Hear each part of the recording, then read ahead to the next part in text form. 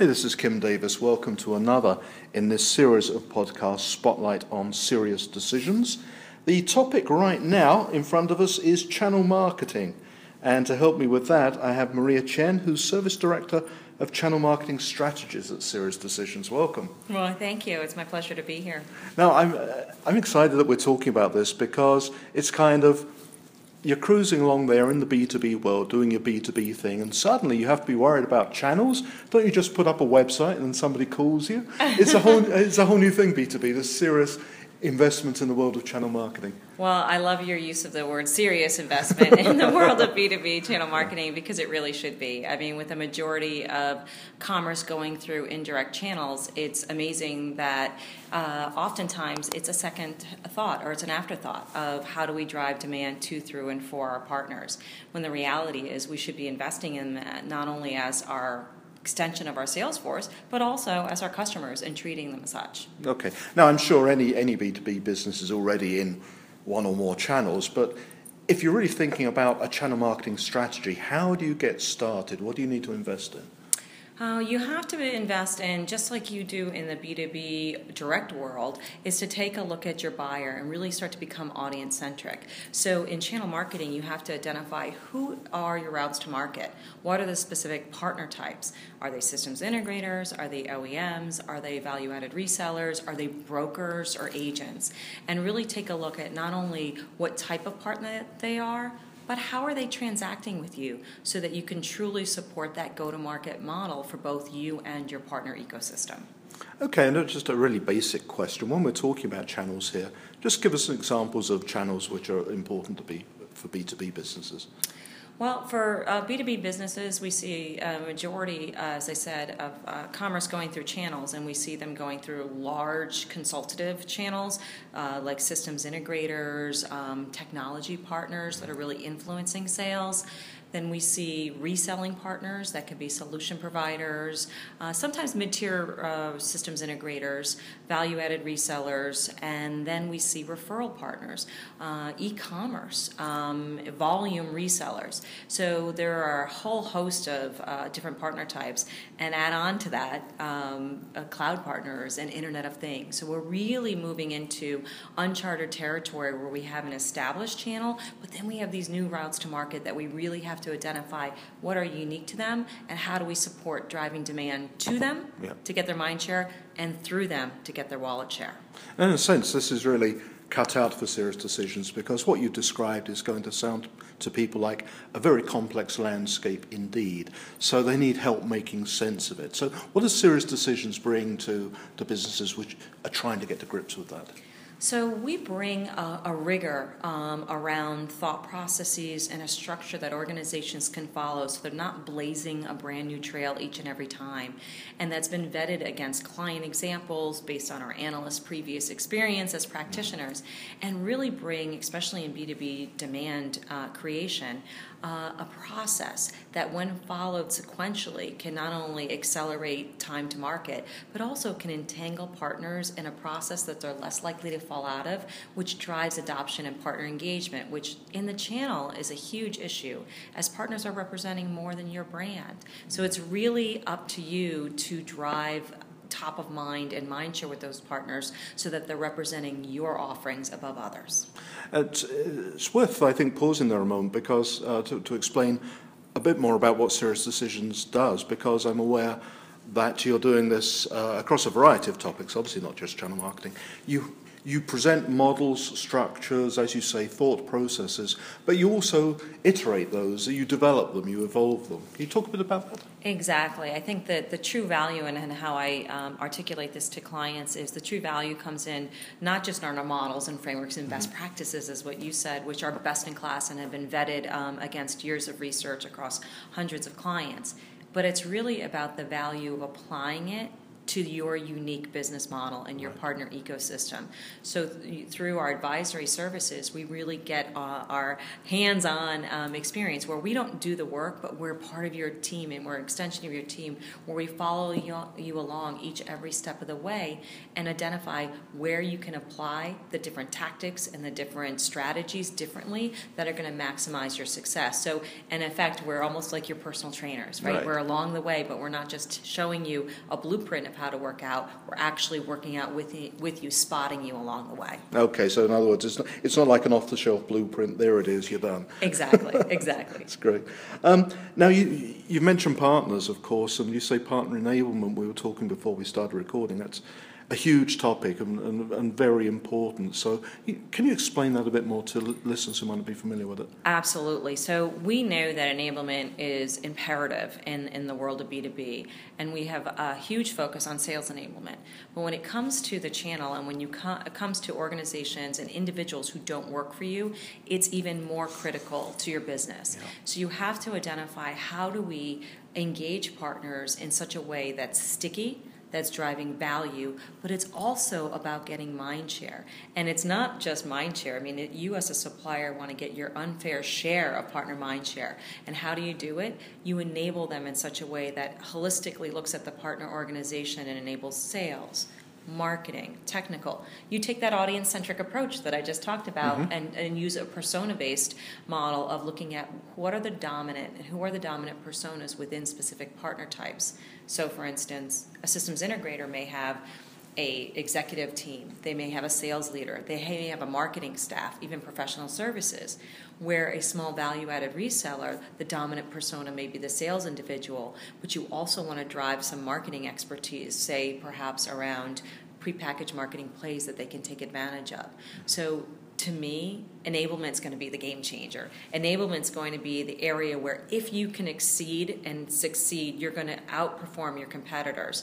And it also has, oddly, back to the demand creation topic, it has an impact on demand creation, because another way that we help organizations and clients is identifying that when you enable a partner in front of a demand creation offer, they are 3 times more likely to take you up on that demand creation offer.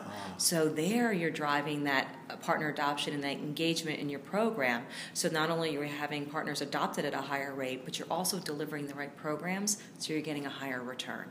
It sounds like you're almost treating the partners like a market. You're marketing to the partners. You absolutely are, and that's exactly a critical piece of this. You can't just market through or with them and in hopes that they're going to out-represent your brand in the best possible light. What you need to do is market to your partners in order that you can be more effective in marketing through your partners. We took some data from our command center, and we found that some of the challenges with sales, and this is certainly relevant for partners even more so, is that 72% of them had an inability to connect offerings to buyer needs.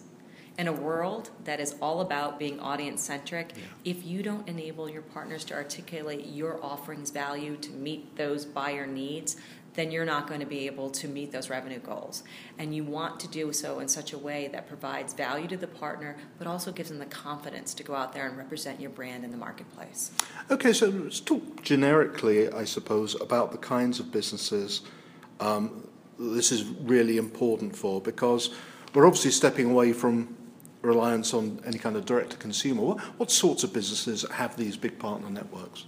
Well, clearly IT, right, and high tech. They traditionally have been early adopters, highly leverage the channel. But we're also seeing advanced manufacturing. We're seeing financial services. We're seeing healthcare. It's really, if you think about your day-to-day world, there really isn't many industries or verticals that aren't at least employing at some point a channel. And that could be to reach a market where you're not in. It could be to cover a geography that you haven't penetrated. It just is to give you that extra powerhouse of sales, marketing, and support that you need in order to expand and grow your revenue. It's interesting. In one of the previous podcasts, I was talking about ABM, and I was told that you're actually seeing government authorities, public authorities taking up ABM. I can imagine that channel marketing is very applicable there too. Absolutely. In fact, one of the areas that we recently collaborated for a previous Series Decision Summit was on creating a channel ABM framework.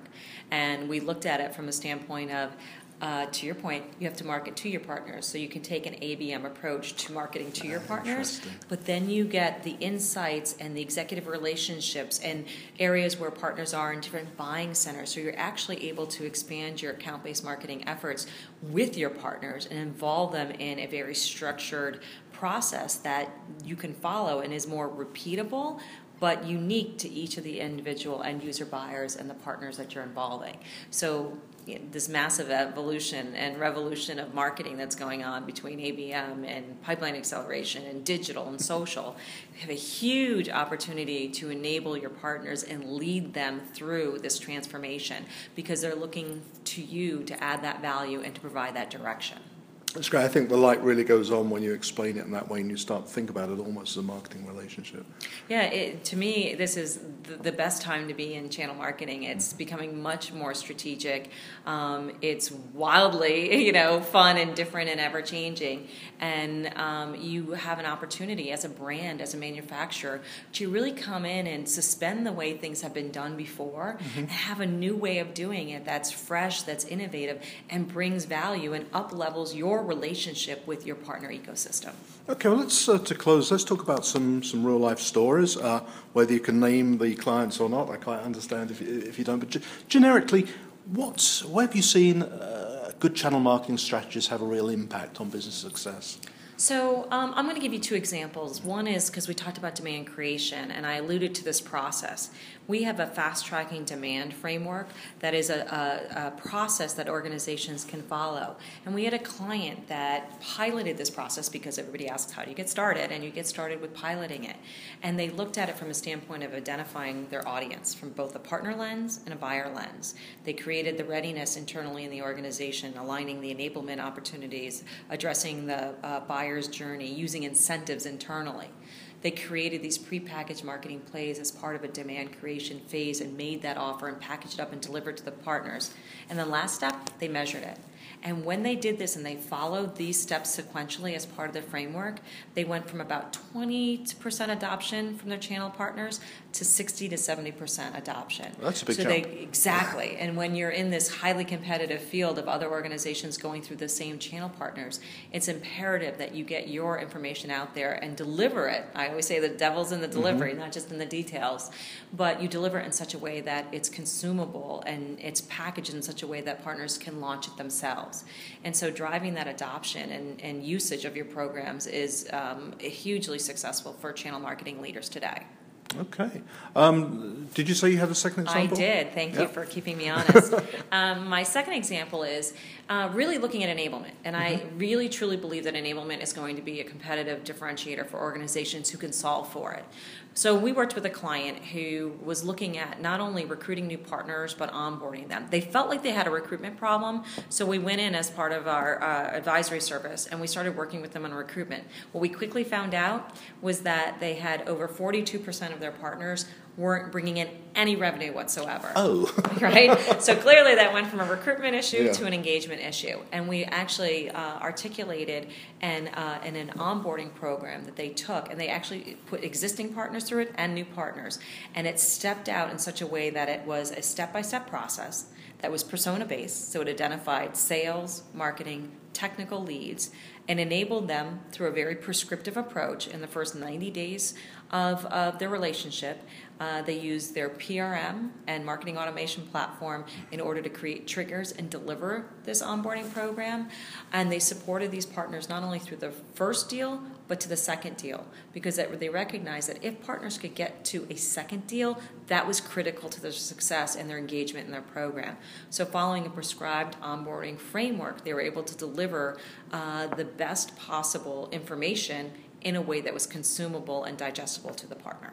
So if a business isn't cultivating, engaging with, and enabling its partners, it may have some problems there it hasn't even noticed yet. Exactly. You got it.